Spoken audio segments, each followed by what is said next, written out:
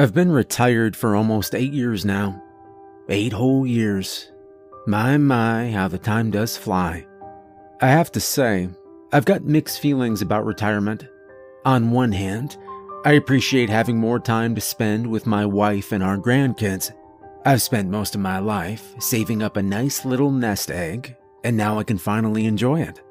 My wife and I have been taking some of those vacations we always talked about taking.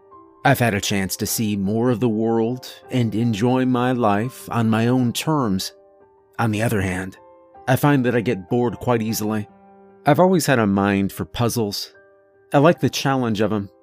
Back when I was working as a fisherman, they kept me occupied while I was out at sea. Then when I got too old to be at sea, I thought I might as well put my brain to some use and started working for the government, inspecting ships to make sure they were up to snuff, and eventually investigating marine accidents. Macabre as it may sound, I enjoy dealing with the marine accidents the most. I just found them so interesting. If a boat didn't dock correctly, or if it ran aground, I was the man they called in. My job was to determine exactly what happened, why it happened, and what could have been done to prevent it. Then, of course, we'd write up our report. Granted, the whole process was far more complicated than that. I could spend hours and hours going into the details, but I'll stop myself there, lest I get too far off topic. Most of the accidents I investigated were fairly open and shut. Human or mechanical error was generally the cause. Sometimes I'd come across an accident where loss of life had occurred, or where a ship had gone down. But those typically weren't that difficult to figure out either. People are stupid, and the sooner one accepts that, the sooner one will make peace with the world around them. In each case, I do my investigation, report my findings, and leave it to the proper authorities to handle the rest. It was an interesting career, and I enjoyed it immensely. I spent about 15 years investigating these accidents, and as fascinating as many of them were, none of them have stuck with me, quite like the last one I ever worked on. The only one we never actually solved. See, with every other accident I've investigated, there was always a clear-cut explanation. Someone made a mistake. Someone was being an idiot. A piece of machinery was not properly maintained. There was always a cause that could be determined. But the sinking of the Walter was different. I've gone through the details over and over again in my mind, and I've yet to find an explanation to any of it that I consider satisfactory. For 8 years now, it's vexed me. My wife has told me time and time again to let it go. But, well, that's far easier said than done. She doesn't know what I know. I've never shared the details with her. Technically, I shouldn't be sharing the details now, but a few glasses of whiskey on this nostalgic night have loosened my lips a little. Yes, I know the saying, loose lips sink ships. But the ship has already sunk, hasn't it? What harm is there in putting it out there? All these years later, maybe someone else will see something I've missed. Maybe the obvious answer has been staring me in the face this whole time. Maybe. The Walter was a reefer ship sailing in from South Africa. For those who don't know what a reefer ship is, it's more or less just a refrigerated cargo ship, reefer being shorthand for refrigerated, you damn hippies. They use them to transport perishables that require a temperature-controlled environment. Fruits, vegetables, meat, dairy, and the like. On February 7th, 2015, the Walter was scheduled to make port in Montreal, only it never actually arrived. There'd been some concern already, since the last communication from the ship had come roughly 3 days before, but the Walter was also known to be a fairly old ship. They'd had technical issues in the past, and on top of that, the entire area had been ravaged by a fairly nasty snowstorm that day. The ships that did come in came in with layers of ice crusted onto their hulls. While the Walter's delay was concerning, it was still considered likely that the boat had simply been delayed by the storm, and that their radio silence was on account of some kind of technical issue. However, when the Walter still hadn't arrived by February 8th, people started getting worried. A team had been dispatched to look for the ship, moving down St. Lawrence River for either a sign that the ship was en route or that it was in trouble. They found nothing. No sign of the Walter. No sign of an accident. Nothing at all. In fact, as far as the team could tell, the Walter hadn't even made it to the St. Lawrence Seaway. So the search was expanded. They started searching the Gulf of St. Lawrence, and there, at last, they found it.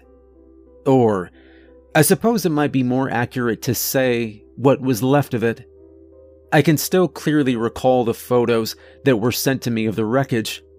I remember staring at them, trying to figure out just what exactly it was I was looking at.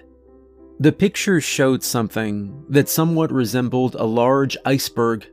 It wasn't until I looked closer that I even saw the ship. Only part of the bow and the upper deck were exposed. The rest was almost completely buried in the ice.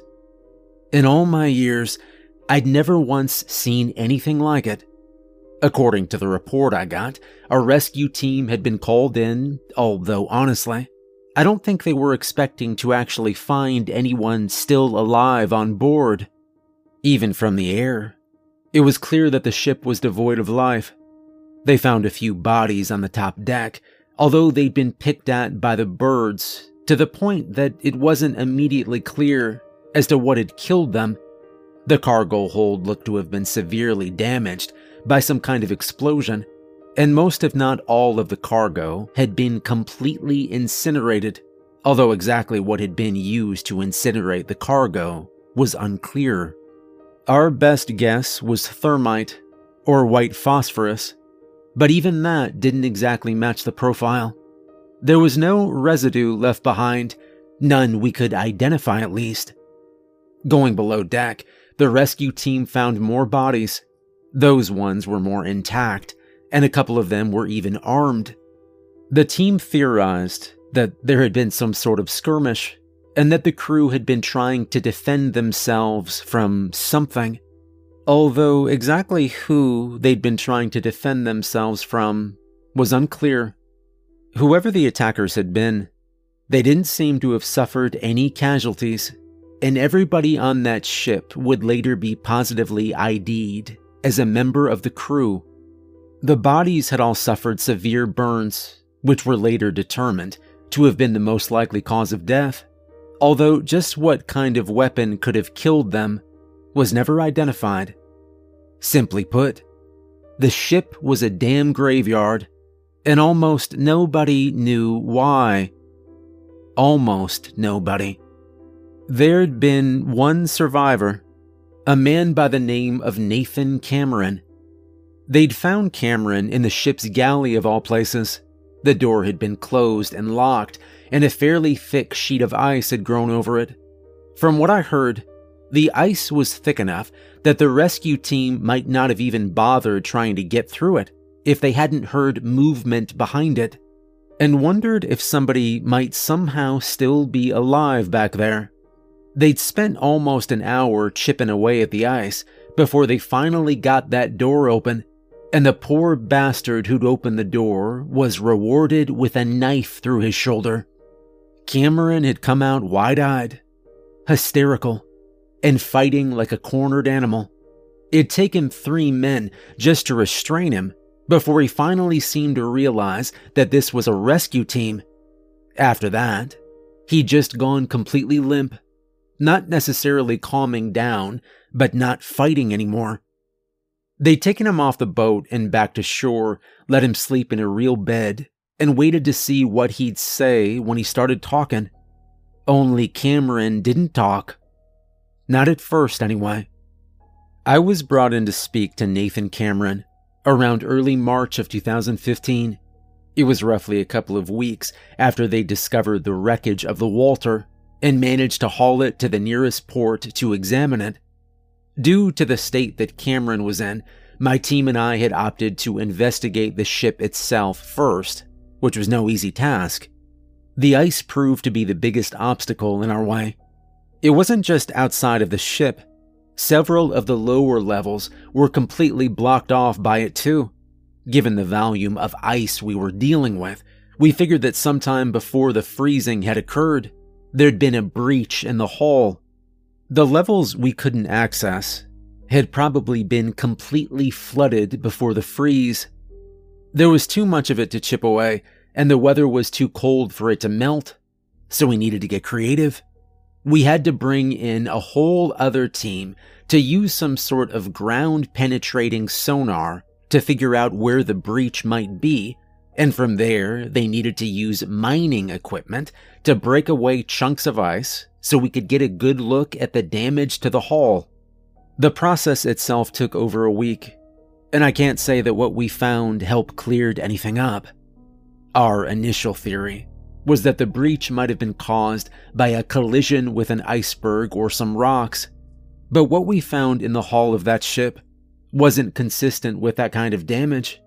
As far as we could tell, something had melted clean through the hull of the Walter, and whatever had done it had left a hole big enough for a grown man to stand upright in, although just what could have done that was beyond any of us.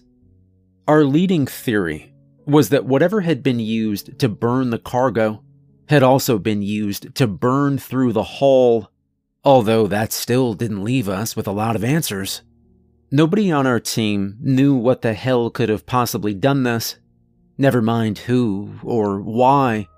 So with no answers to be found on the Walter, we turned to Cameron next.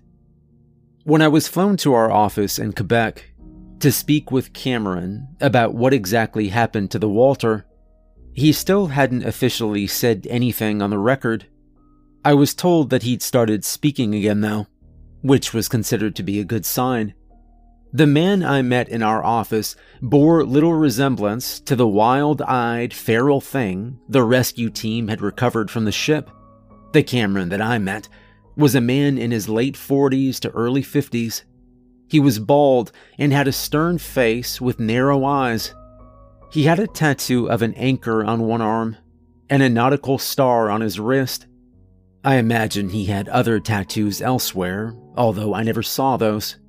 He carried himself with a certain tension, like a rubber band ready to snap. When I first entered the conference room to speak with him, he watched me intensely, as if he were waiting for me to make a move that he didn't like. I must admit, the way he watched me made me a little bit uncomfortable, but I couldn't really blame him for his demeanor. After what he'd been through, I'd probably be tense too. "Nathan, it's nice to finally meet you," I said to him as I sat down. He didn't respond to me at first. He just fixed me in an intense stare, still sizing me up. "My name's Thomas. How you feeling today?" "I'm fine," he said quietly. It was a simple statement, but it was at least a statement, a sign that he was willing to talk. "I'm glad to hear that. You settling in all right? Have you had a chance to talk to your family?" "They're in town," he replied. "My wife's waiting for me back at the hotel." Good. After what you've been through, it's important to have a support network. I'm glad we got her out here for you. No response that time. Cameron just kept staring at me. "So, Nathan, let's talk about what happened on the Walter," I said. "Can you tell me what you remember?" More silence. Only now he wasn't looking at me. His breathing had changed a little bit, growing heavier and more labored. He closed his eyes for a moment and then opened them. I gave him a few moments to compose himself. "Nathan, if you don't want to talk about this today, I can come back later when you're ready," I said. "I just want to understand what happened out there." You saw the ship, didn't you? He finally said. That didn't tell you enough. It told us a lot, yes, I said. But we still have a lot of unanswered questions. I was hoping that you could fill in the gaps for us. Another pause. Nathan was back to looking at me now, although, after a few moments, his expression softened a little. Where do you want me to start? He asked. Let's start with what you remember. Walk me through the series of events as you recall them. Cameron gave a slow nod and fell silent again, choosing his words carefully before he spoke. I suppose I'd best start with what we saw in the Atlantic then, he said. It was about 8 days after we'd left Durban. Or, I guess you could say we first noticed it 8 days after we left Durban. I didn't see it at first, but I heard some of the others talking about it, seeing something out on the water at night. Seeing something? I asked. Lights in the sky, he began. Not stars, something else. We thought it was just some planes flying past at first, but the more we saw 'em, more we started to think there was something else going on. Like I said, I didn't see 'em at first. I just heard others talking about 'em. But you did see them, right? I asked. Cameron nodded. Just once. I'd been out for a late night's smoke when I saw him off the port side. At a glance, just looked like a plane, although it was flying a little too low and moving a little too fast. I'd watched it for a while before it disappeared behind some clouds. To be honest, I hadn't thought that much of it at the time. I'd found it a little odd, sure, but I figured it had to have just been a plane. You just said it couldn't have been a plane, I said. I said it was flying too fast and too low. It was odd, but I didn't think there were a lot of other things it could have been. You see something flying in the sky, your immediate thought is that it's a plane, right? Yeah, this one was weird, but I didn't think there was anything else it realistically could have been. I'm sorry, I didn't mean to suggest you were contradicting yourself, I said. Please, let's continue. Cameron leaned back in his chair a little. Right, he said. Like I said, I didn't think too much of it, but I knew some of the other guys on board found the whole thing creepy. They thought we were being followed and were trying to figure out who it was. There was even a rumor going around that we had some unusual cargo on board, and that someone was sending some sort of spy plane to keep an eye on us. Personally, I found that whole idea to be kinda stupid. So, what did you think was happening? I asked. Overactive imaginations, Cameron replied. People saw some weird planes and immediately made up some stories to try and explain it. Then they noticed some weird boxes in the cargo hold and started looking for connections. Weird boxes in the cargo hold? I asked. Yeah, samples from some sort of lab, I think. I was there when we loaded them on. We were told to handle them very carefully. I don't know what was in them. I assume the captain did. Either way, we kept them separate from the food we were carrying to prevent any sort of cross-contamination. We get things like that all the time, specialty items. Right, I said before moving on. So these concerns among the crew, you personally didn't put a lot of stock in them, correct? Not until I had a reason to, Cameron replied. Up until around February 5th, I think. We were on schedule. Everything was going the way it was supposed to. He paused, going quiet for a moment. Can you tell me about what happened on February 5th? I asked. He remained silent, closing his eyes again to compose himself. I let him take his time. We got hit by a storm, he said. We knew it was coming. We just didn't realize it was going to hit us that hard.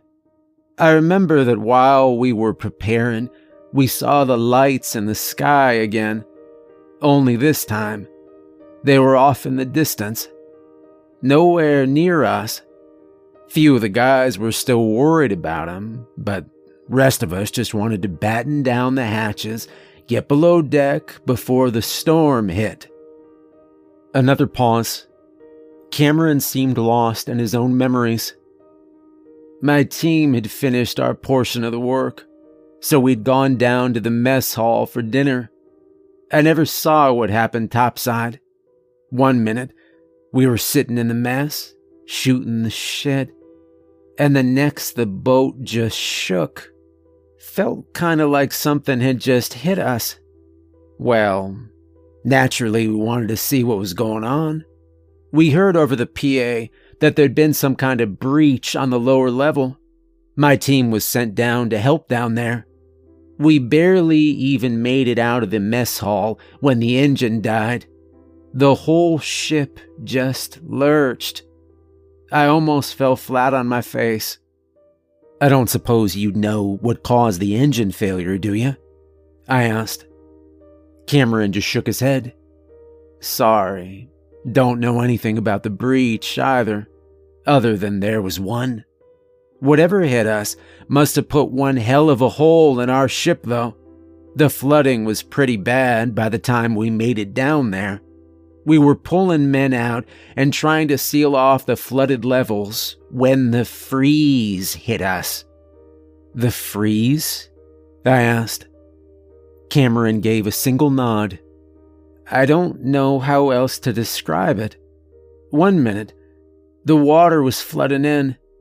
The next, it was ice. It just almost came out of nowhere. God, some of the guys who were in the flooded hallways were knee-deep in the water when it just froze around them. They started fighting to get out. Couple of them did. The rest were stuck. Zach, the officer in charge at the time, sent me to go and get some more help. He sent someone else to the bridge to radio in for help. But before either of us made it topside again, that's when everything went to hell.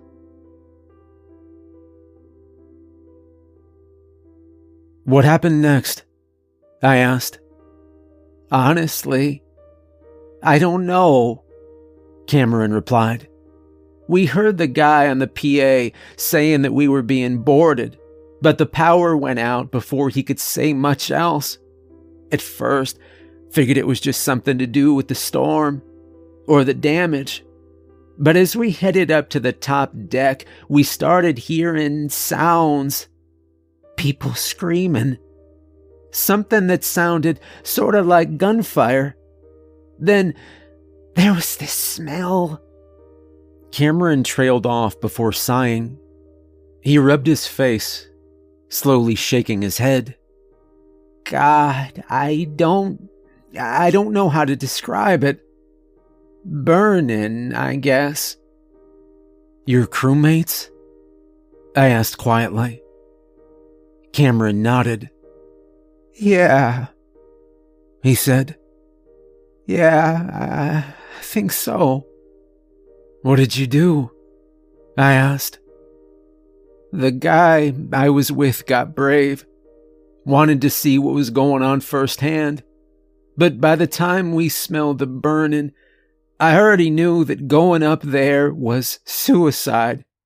I tried to warn him, but he didn't listen. He made a choice to go up there. I made a choice not to. Instead, I went to the galley. I grabbed the sharpest knife I could find, and I closed the door. I figured that in a best-case scenario, they wouldn't find me and I could keep away from them. And in a worst-case one, maybe I could at least take one of them with me. I sat still, hanging on to Cameron's every word. His voice trembled as he spoke, and he still had a faraway look in his eyes, recounting every detail, as if he were reliving it again. After a while, the ship went quiet. The air around me was freezing, colder than it had ever been. I could hear movement on the deck above me, but I didn't hear any more fighting. Then I started hearing footsteps coming down the hall outside. I could hear them opening doors, looking for survivors, I think. They must have found some. I heard screams, something that sounded a lot like gunshots, although, well, I'm not exactly an expert on guns, but it didn't sound like any gun I'd ever heard. It made this sort of crackling, sizzling sound, and after it was fired, that burning smell just got stronger. Another pause. I could see him recalling the smell he described. Finally, they came to my door. I thought about trying to keep it closed, but I was afraid they could shoot me through the door. So I hid. The door opened. I held my knife in a white-knuckled grip, and I saw a figure coming in. It was too dark to make him out clearly at first, but what was immediately clear to me was that the guy who just walked in wasn't very tall, about 5 feet, give or take. He seemed to be wearing some kind of environmental suit. The helmet was reflective. I could see my own face in it, but I don't think that whoever had come in saw me. Not at first, anyway. They were holding some kind of gun in their hand. Don't ask me about the design of it. I never got a good look at it. Honestly, the thing I remember the most is hearing the sound of the blood rushing through my head. The figure in the room was about to look over at me, and that's when I lunged. I grabbed him by the arm that was holding the gun, and I pulled him toward me. I heard the gun go off. It made the same sizzling noise I'd heard earlier, and I could feel this heat on my left side. But I never saw any sort of muzzle flash. There were some dish towels on the counter beside me that caught fire, and they were just about the only light through which I could see what I was doing. The guy I had was struggling pretty hard. He wasn't strong, but he was fighting. So I took the knife and I stabbed him in his chest. He didn't scream. He was just silent. He was still fighting and trying to get away from me, and I was trying to keep a hold on him. I ended up ripping the knife out of him, and he tried to make a run for it. He almost slipped away from me, but I grabbed him, dragged him back in. His head slammed against the counter, and his helmet broke open. That was when he turned to look at me, and that was when I saw his face. What did he look like? I asked. Like something out of a damn sci-fi movie, Cameron replied.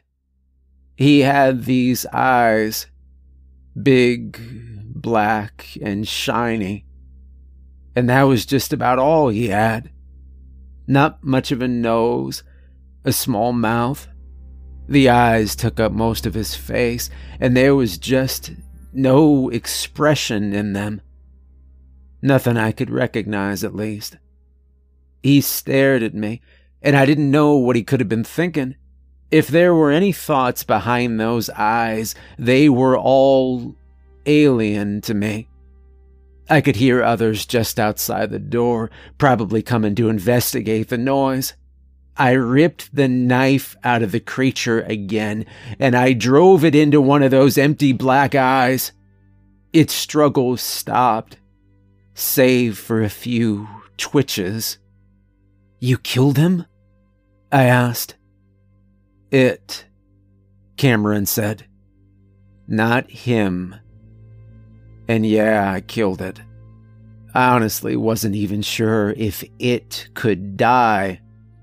The gun fell out of its hand, and I grabbed it off the floor.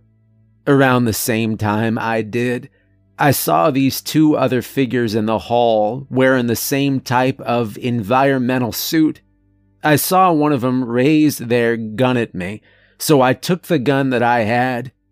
I pulled the trigger and I just started shooting. Just like before, it didn't really seem to fire anything. There was no recoil. It didn't feel like anything came out of it. There was just this heat. He paused, struggling to think of a way to describe it. You ever been on one of those theme park rides with the pyrotechnics?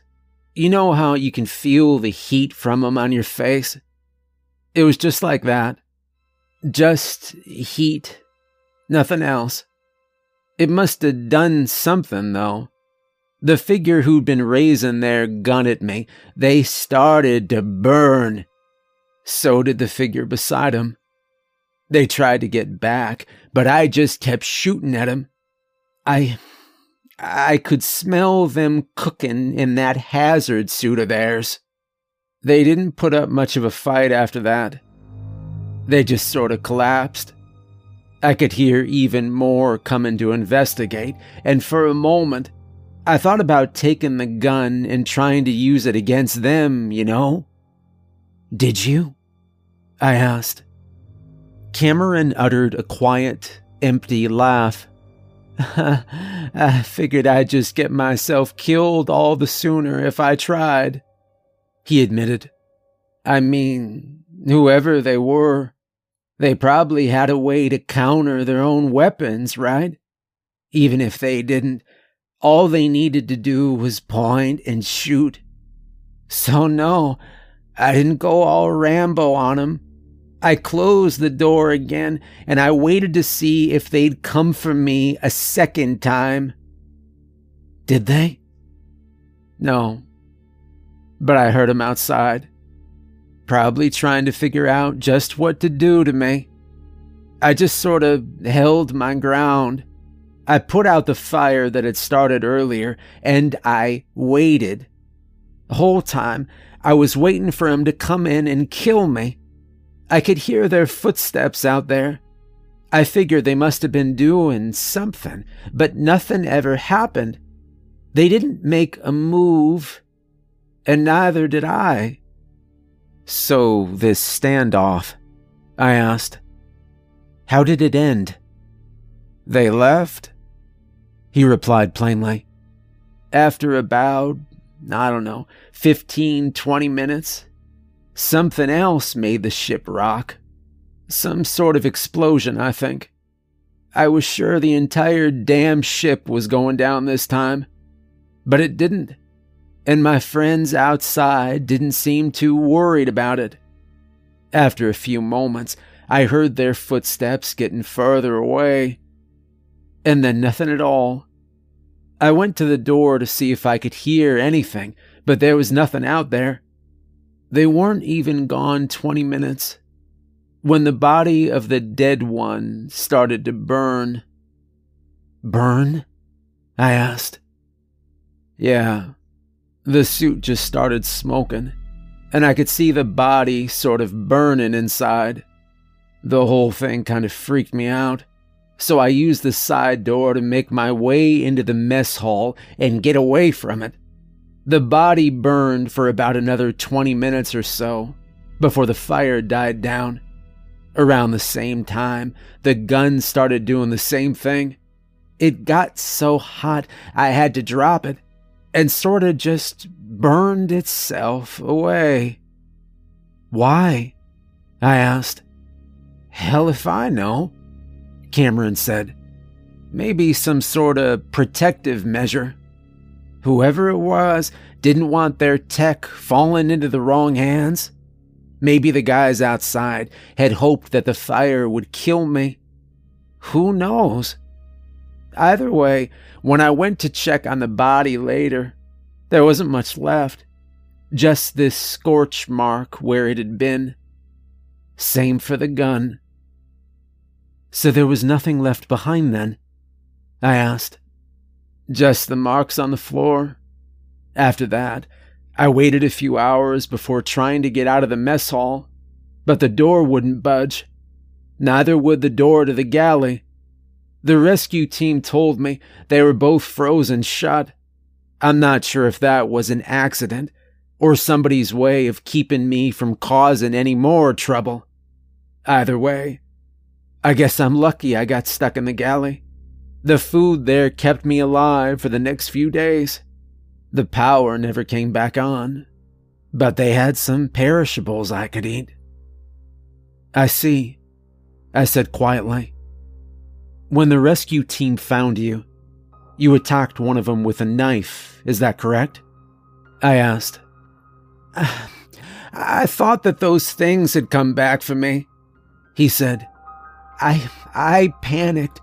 Soon as I realized what I'd done, He trailed off. I was in that room for 3 days, freezing my ass off, trying to stay alive, waiting to die. I wasn't exactly myself when they found me. Of course not, I said. I'm sorry, I wasn't trying to insinuate anything. It's just, I have to say your retelling of things sounds a little... Cameron's expression darkened. You don't believe me? He asked. I do believe you, I said. But like you said, when we recovered you, you weren't exactly in your right mind. I'm just suggesting that there may have been some details you're misremembering. The figures you saw, the way you described them, they didn't sound human. They weren't human, Cameron said, before leaning in closer to me. You've seen the boat, haven't you? Do you know anything that could have possibly done that? I saw the bodies on my way out, burned so bad that their own mothers couldn't recognize them. I saw what those guns of theirs could do. If you go down into the galley, you'll find the scorch marks on the floor. Go on, look. You can tell me I'm crazy if you wanna, but I know what I saw. Whatever came for us that day, it wasn't human. There was an intensity in his eyes that I must admit did unnerve me a little. These were the eyes of a man who truly believed what he'd seen, and I knew there wasn't a single doubt in his mind about it. In the days following my interview with Nathan Cameron, I returned to the Walter for a follow-up investigation. I focused primarily on the galley and the mess hall, where Cameron had been confined. Sure enough, I found the scorch marks he told me I'd find there, and I asked the lab to examine them, hoping that maybe they'd give us some clue about what exactly it was that someone had been so eager to burn away. Part of me had hoped that maybe they'd be the missing piece to all of this. Hell, maybe they were. But if the lab ever found anything, neither me nor my team ever heard about it. Not even a week after my interview, our team was pulled off the investigation. According to our bosses, it was being handed over to some other department, although they never specified who exactly it was being handed over to. The whole thing was fairly hush-hush. We were made to sign NDAs and told that if the subject of the Walter ever came up, we were to simply say that the ship had capsized. That was it. No less than a year after the ordeal with the Walter, I retired. Partially because I was old, and I damn well earned it, and partially as a way to get the Walter out of my head. It didn't work. I've spent the past 8 years lying awake at night, going over the evidence in my head. I've replayed my interview with Nathan Cameron over and over again in my head, so many times that I'm quite sure I've written down every word exactly as it was said. I've tried to piece this thing together in a way that makes sense, but nothing quite fits. The closest thing I've got to an answer is that this was some sort of espionage thing. I think it explains why the cargo was burned and why the investigation was taken off our hands. But that answer doesn't quite fit. I can't think of a weapon on Earth with the ability to burn a hole through the hull of a ship like that. Nor can I think of any possible way that someone could have so perfectly frozen the water around the ship. The weapons that were used to burn the cargo and slaughter the crew don't match the profile of any weapon I've ever heard of. And in 8 years of research, I've yet to find any type of weapon that could do something similar. There's nothing on Earth that could do the kind of damage we saw done on the Walter. Which leads me to the thing that haunts me the most. The way that Cameron described the figure he'd encountered, the one he'd stabbed to death. He was convinced that it wasn't human, and the way he described it, I'm not so sure that he was wrong. Maybe I'm going crazy in my old age, but if there's nothing on Earth that could have carried out that attack on the Walter, then maybe whatever attacked that ship didn't come from Earth. Maybe I'm just going crazy in my old age. Maybe I'm grasping at straws here. Maybe I'm misremembering something. But it's the only conclusion I've reached that explains everything. And if it's true, what happens if they come back? Maybe I'm just crazy. God, I hope I'm just crazy.